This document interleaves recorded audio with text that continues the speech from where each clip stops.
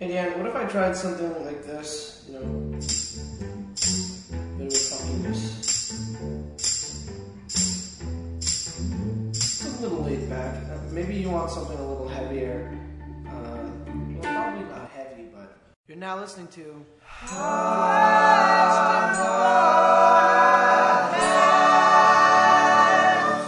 Hi guys, I'm here. It's happening. We're back. I've taken a big long break from the podcast, so let's start there. If you are a what would it be called? Regular listener. If you have been that in the past, if you were trying to be that before I took like a 6-week break or whatever it was, the break was unintentional. But then once it started, it was just really hard to stop it. So here we are. I really enjoy doing it and I'm back, but just the break had its own momentum. I'm not even sure what happened. I'm trying to explain it to you and I can't explain it to you, but here we are. And this week I spoke to Jessica Solomon, who you should already know. I should call her Jess Solomon. I think that's her stage name. I think that's what she's doing. Sometimes I call her Jessica. You could call her Jessica if you want to get all Spanish speaking about it. Which you can if you want. She's Peruvian, part Peruvian. I saw a picture on the internet of a condor strapped to a bull's back, and that was some sort of Peruvian display of I don't know. I think it was meant to be a metaphor for the trials of the Peruvian people represented by the condor when the Spanish conquistadores came over and they were represented by the bull. Not sure why I told you about that other than because it was a disturbing image and I learned a little something about other parts of the world, you know what I mean? And I tried not to bring my cultural judgment to their enjoyment of animals being strapped to other animals and then fighting until one of those animals is injured and or flies away.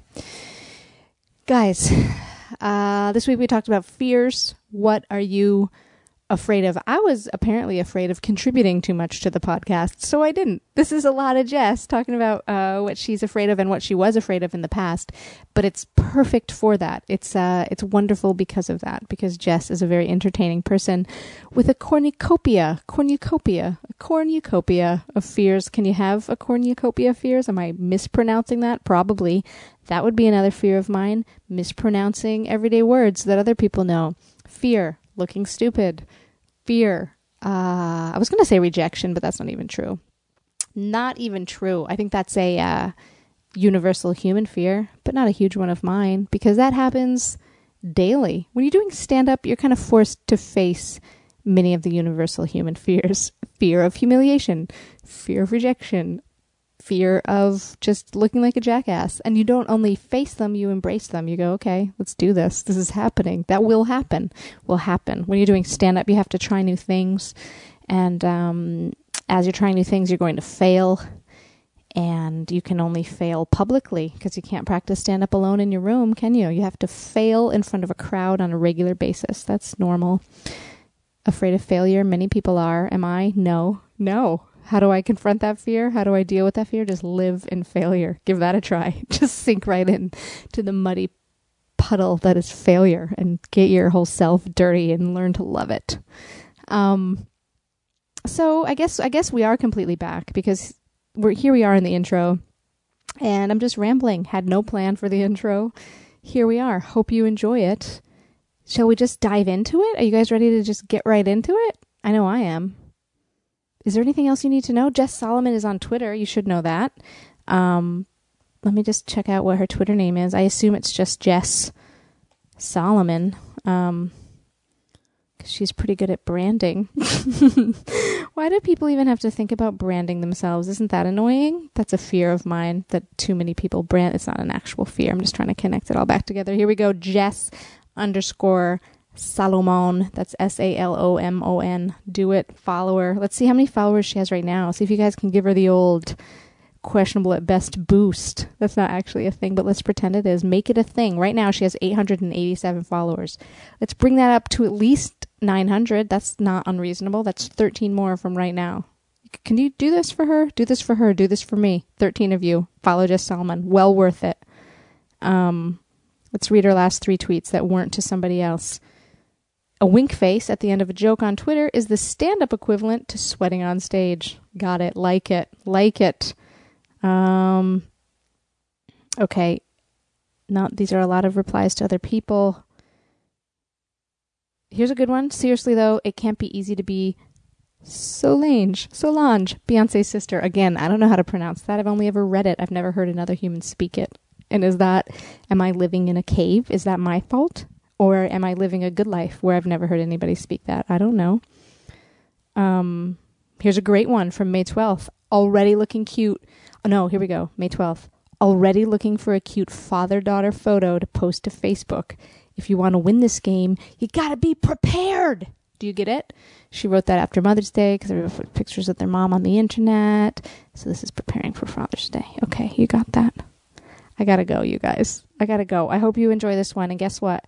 I will be back next week, and the week after that, and the week after that, and the week after that, and the week after that, and subsequent weeks, for many weeks, for the entire foreseeable future. And I do not expect another 6-week break to happen. So be a part of things. Get into it. Listen every week. Get excited. Contribute. How do you contribute? I don't know. Twitter me. I used to say, join the questionable at best, like message board situation on nomoreradio.com, and there is that, and you should comment, and you should feel free to comment, but not many people do, so I don't even know if that's a thing. Should I sell it harder? Sell it harder. Do it. Be a part of things. I don't care. I'm just glad I'm back. I'm glad you guys are back. I'll see you next week. Meanwhile, I'm seeing you this week. Okay, so enjoy this one, and then next time. Okay, bye. Okay, it's happening. I just haven't done this in so long. Are we recording? We're recording. It's been recording. Game on. We have tons of time to do this. Okay. The question is... Yes. What? I've been watching hockey. What are you afraid of?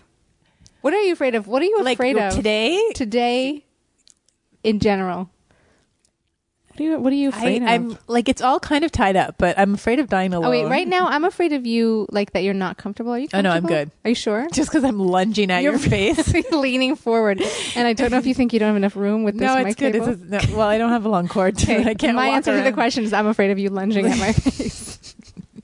I am in a lunging Okay, position. you're afraid of dying alone. I feel like you're going to rattle off a bunch of things right there. Well, it's all connected. Dying alone, which comes back to the more current question because I don't think about that every day. But like lately, I've been thinking about I'm afraid of making the wrong decision. Children. Oh, I didn't even know we were going to get to there. I don't know. That's like my current preoccupation. That's very interesting because I don't want to. I'm afraid of having them, and what if I regret that? Yeah, I think it's possible, and I think that's a fair concern. And people don't talk about it, and then I'm afraid of not having them and then dying alone. Okay, so in your mind, if you had children, you wouldn't die alone. I think you could have children and die alone. No, it's true. That's not a guarantee. I would never let my parents die alone, but I could have horrible children that wouldn't be there.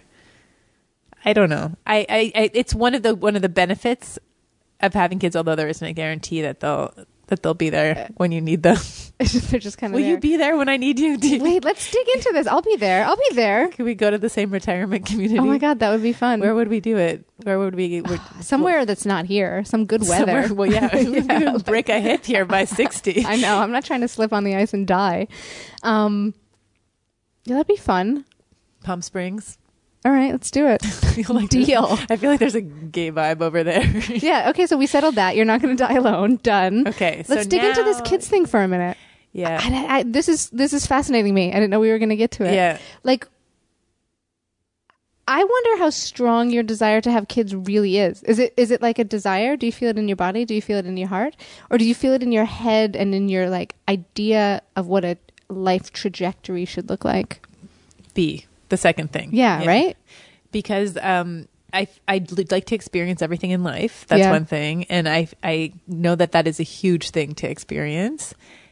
And so part of me wants to experience everything that life has to offer. And also, when I'm in a relationship and I'm in love and all of that, it's nice to imagine doing it with someone. Some of it comes from, I'm not one of these people, I don't think, who just single on my own would just have a baby. Right. There are those people. Yeah, there are those people. That's not me. Like a lot of the desire to have the kid comes out of like wanting to have a kid with a particular person. Right. It's a biological drive. That's a biological drive. Even if it gets like subverted and weird when it's a woman. I had that feeling before with a girlfriend where I was like, it's a girlfriend, everybody. Oh, it doesn't even have to be. I wasn't outing you. No, it's true. No, I wasn't outing you. See, I took it immediately back upon myself. But yeah, I mean, it can't just happen by accident, right? You have to do a lot of things. I think it's strange though, because like I had a girlfriend where I just felt like for the first time ever, I was like, I want to make babies with you, and I was like, what a weird drive. Like it's not possible, really. Was she really cute? Like, did she seem like that? Like she'd be a good mom? Yes. You know exactly who this is. Oh yeah, okay. I need to know actually. There's so many. There's so many. Yeah. So I thought that was funny. Some people are the settle down type, and you could picture the whole thing. Yeah. But I also worry a lot. I'm selfish. I worry a lot about career. I like my quiet time. I like to sleep. Like, you know. I mean, my girlfriend now, we talk a lot. We don't talk a lot, but every once in a while we're just home and we're like, how awesome is it that we don't have kids? We actually talk about how awesome it is to not have kids and how horrible it would be to have kids. It is. I know. I feel that way too. I totally see that side of it. Yeah. And I wonder why I don't feel more drawn. Like even the whole pregnancy thing, I don't feel the urge. I mean, I think about it like, yeah, that would be good to experience that. Yeah. But I don't have an urge to give birth. Why is there no kid renting service? There should be a kid renting service. Well, you're a good babysitter. Yeah, I like babysitting. At least you're good with, you know that you're good with kids. Yeah, I'm drawn to kids. Oh, and I'm remembering one time we visited your friend in Vermont. Marge. And I'm the kids table person. Like I can't even help it. When all the adults are hanging out, if there's kids, I'll be in the kids circle hanging out with the kids. Yeah. Because it's just like more fun for me.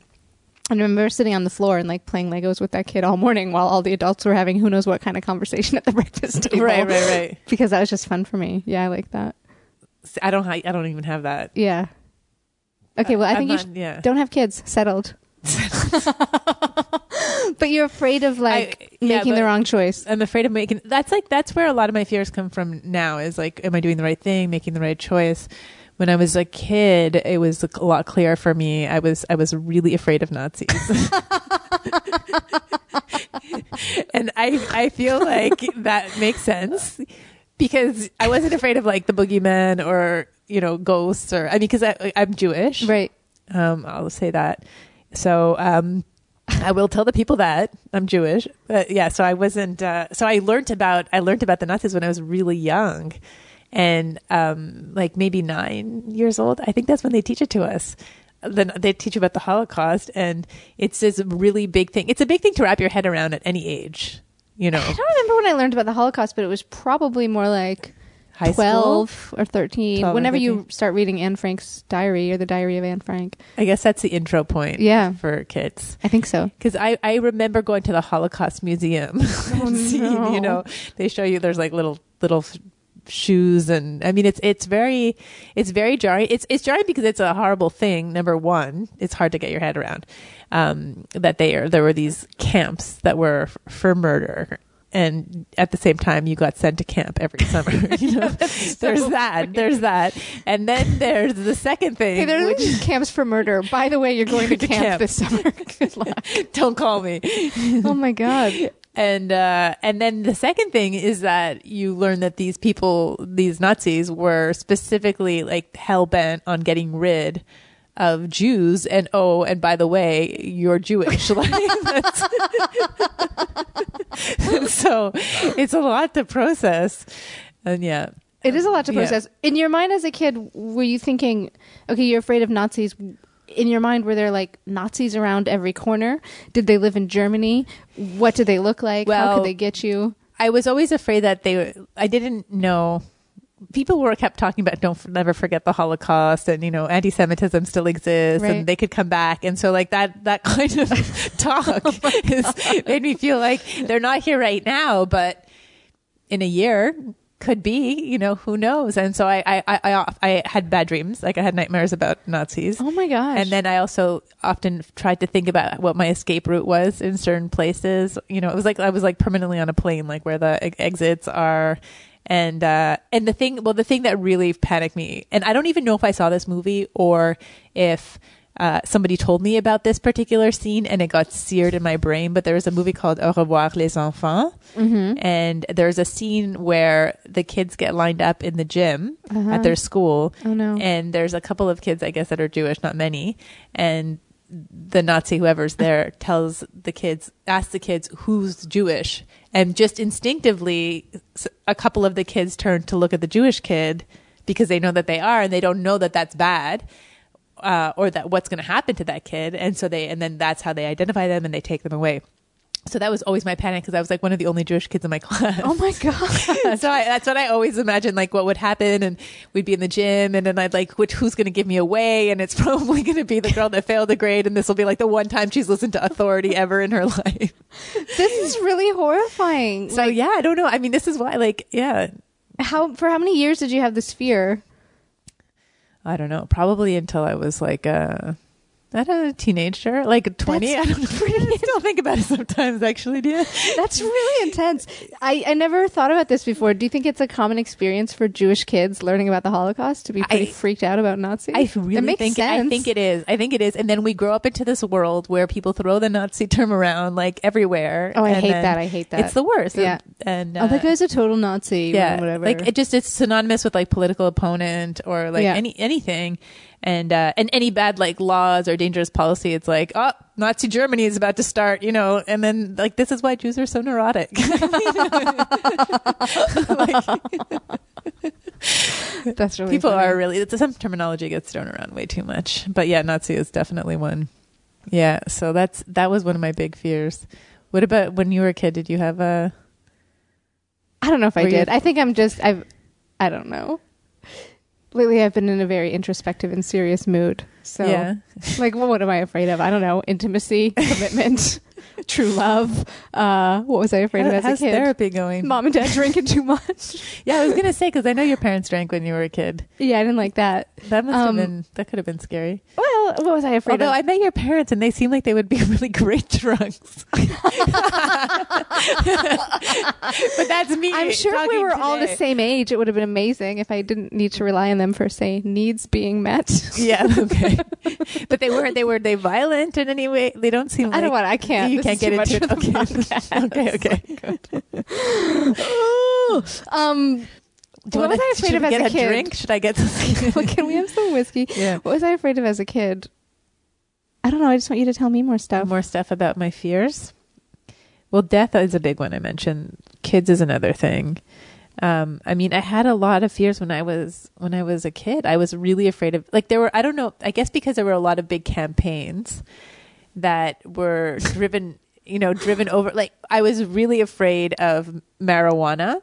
At one point, remember the Nancy Reagan, this is going to date both of us, but just say no. Yeah. I mean, the way that the ads were done, they were everywhere, and it made it seem like the minute you had a haul from a joint, your life was over. Like, you were going to be a crack whore on the street, in jail, like, goodbye to your dreams, crash in an empty swimming pool. Like, it was just so extreme. Yeah. And crash in an empty swimming pool. Remember that ad? There's like a girl, she's like high, and she's like goes off of a diving board, and it might have just been Canadian. Oh no, I am remembering it now. And there's no water in the pool. Yes. So they were like, it was this very extreme campaign that it was supposed to scare you straight, I guess. Yeah. Which it did for a little while when I was a kid. But then when I realized that there were a lot of people that smoked pot and they were completely normal people. Yeah.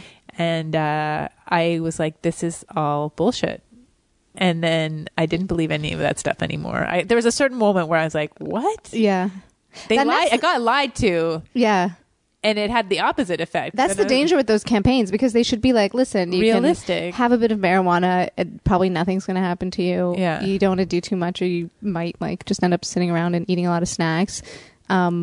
Steer clear of like heroin and stuff like that. Yeah. But here's some acceptable stuff you can try out. What shrooms are kind of fun in moderation. I mean, even the odd line, but like they had a guy who, like, I think this was like a poster that I saw with, and I don't want to encourage cocaine use or anything, but it's I do. Everyone should do cocaine. Do more cocaine. Can we be sponsored by cocaine? Cocaine. This isn't even my podcast. It should be, Jess. It should be. But it was a guy, and he just had like a barrel from a gun up his nose. Like that was supposed to be like what happens to when you do a line of cocaine. Right. It's like shooting yourself in the face. It was so extreme. It really turned me off. And the other thing that also had a big impact on me was the whole kidnapping thing when we were young. Yeah, Don't that talk was to scary. strangers. That was scary. It did seem, they did make it seem like a stranger with really good candy and a white man is rolling up every day at school, and watch out. And they'll tell you anything. They'll say they know your mom. That was always the big thing, was like if someone comes up and they say they're your mom's friend, don't believe them. I know. And I guess you I was need so that, afraid of strangers. Yeah. And I mean, I wouldn't talk to anybody. I'm like, you're not going to fool me. Like, and the other thing was, I don't know if you guys had this in school, but there was this popular school bag that became a thing, at least in like the private schools in Montreal. And they'd embroider your name on your bag. Did you guys have that? Well, it was like Scholastic, but it wasn't Scholastic. I know what you mean. But they provided this. You wrote, you're sent away for it. And it arrived. But that was a big thing too. Because that was one of the things that they were like, they made it call you by your name. A stranger might know and your you're name. Like, how did they know my name? And they're like, because you all have those bags. And I'm like, oh my god, that's so smart! I can't believe it. Thank you for like. I was like, okay, good. I would have totally fallen for that. Yeah. That reminded me, like, my parents put a lot of fear in me about dumb things. Like, one thing I was afraid of, I don't know why they always drilled this particular message. It was like, I was afraid of water when I was a kid. Like, I was afraid of swimming and drowning. But the one thing that my parents always said, there was just a dumb message to drive home, was like, you could drown in a teacup. You could drown in a teacup. And I think the point was that, like, there doesn't have to be a lot of water or whatever. And it was also always like, you could drown in a teacup. So I didn't understand how that worked at all. But I was afraid like, of teacups? Afraid of teacups.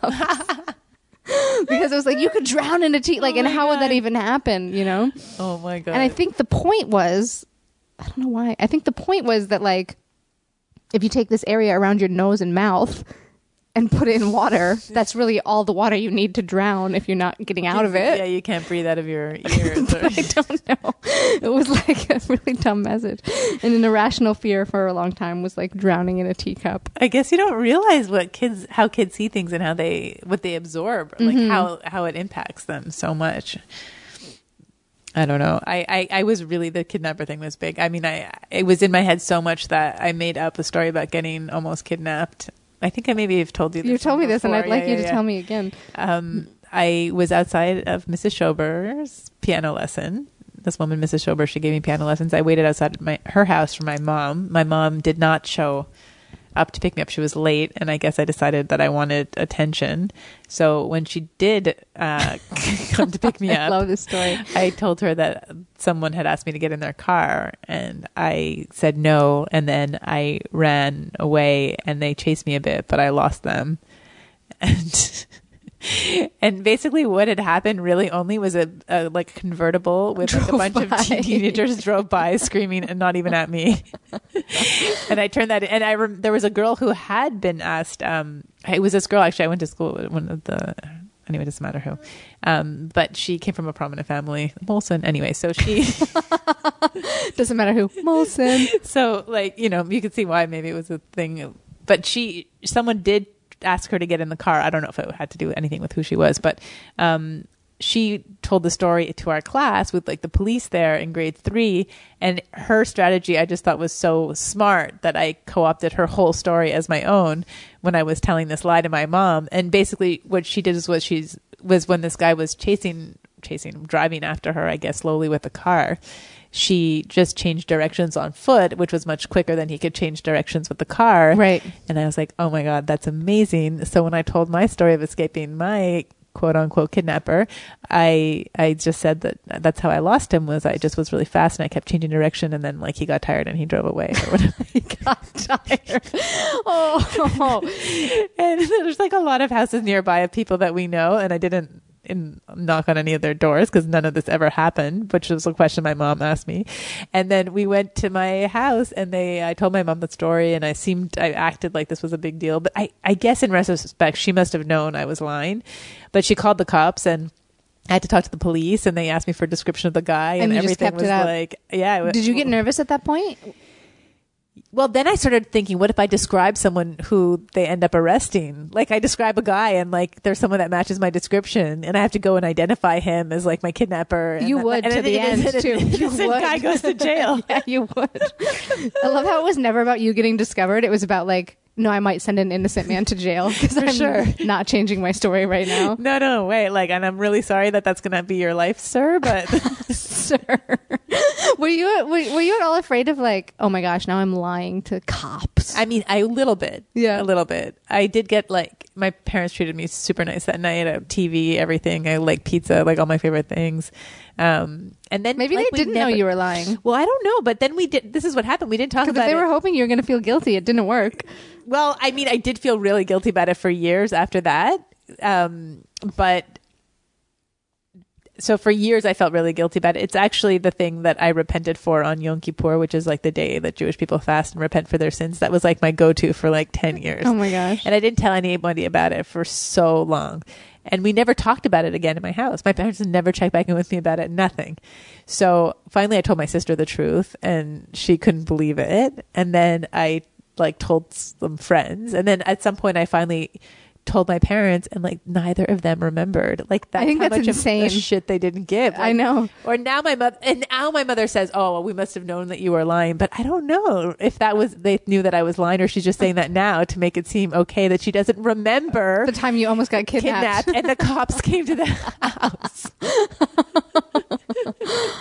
And the whole irony is I was trying to get attention and they don't even remember it. Well, maybe your fears are true. No one cares about you. That's it. Because I'm not unique. Even if I try to get kidnapped, it's still not special. I mean, that's probably why you're going to die alone. I just run out of the room screaming right now. No! Questionable at Best is available every Thursday at nomoreradio.com. Check out the website to join in on the weekly Questionable at Best comment thread.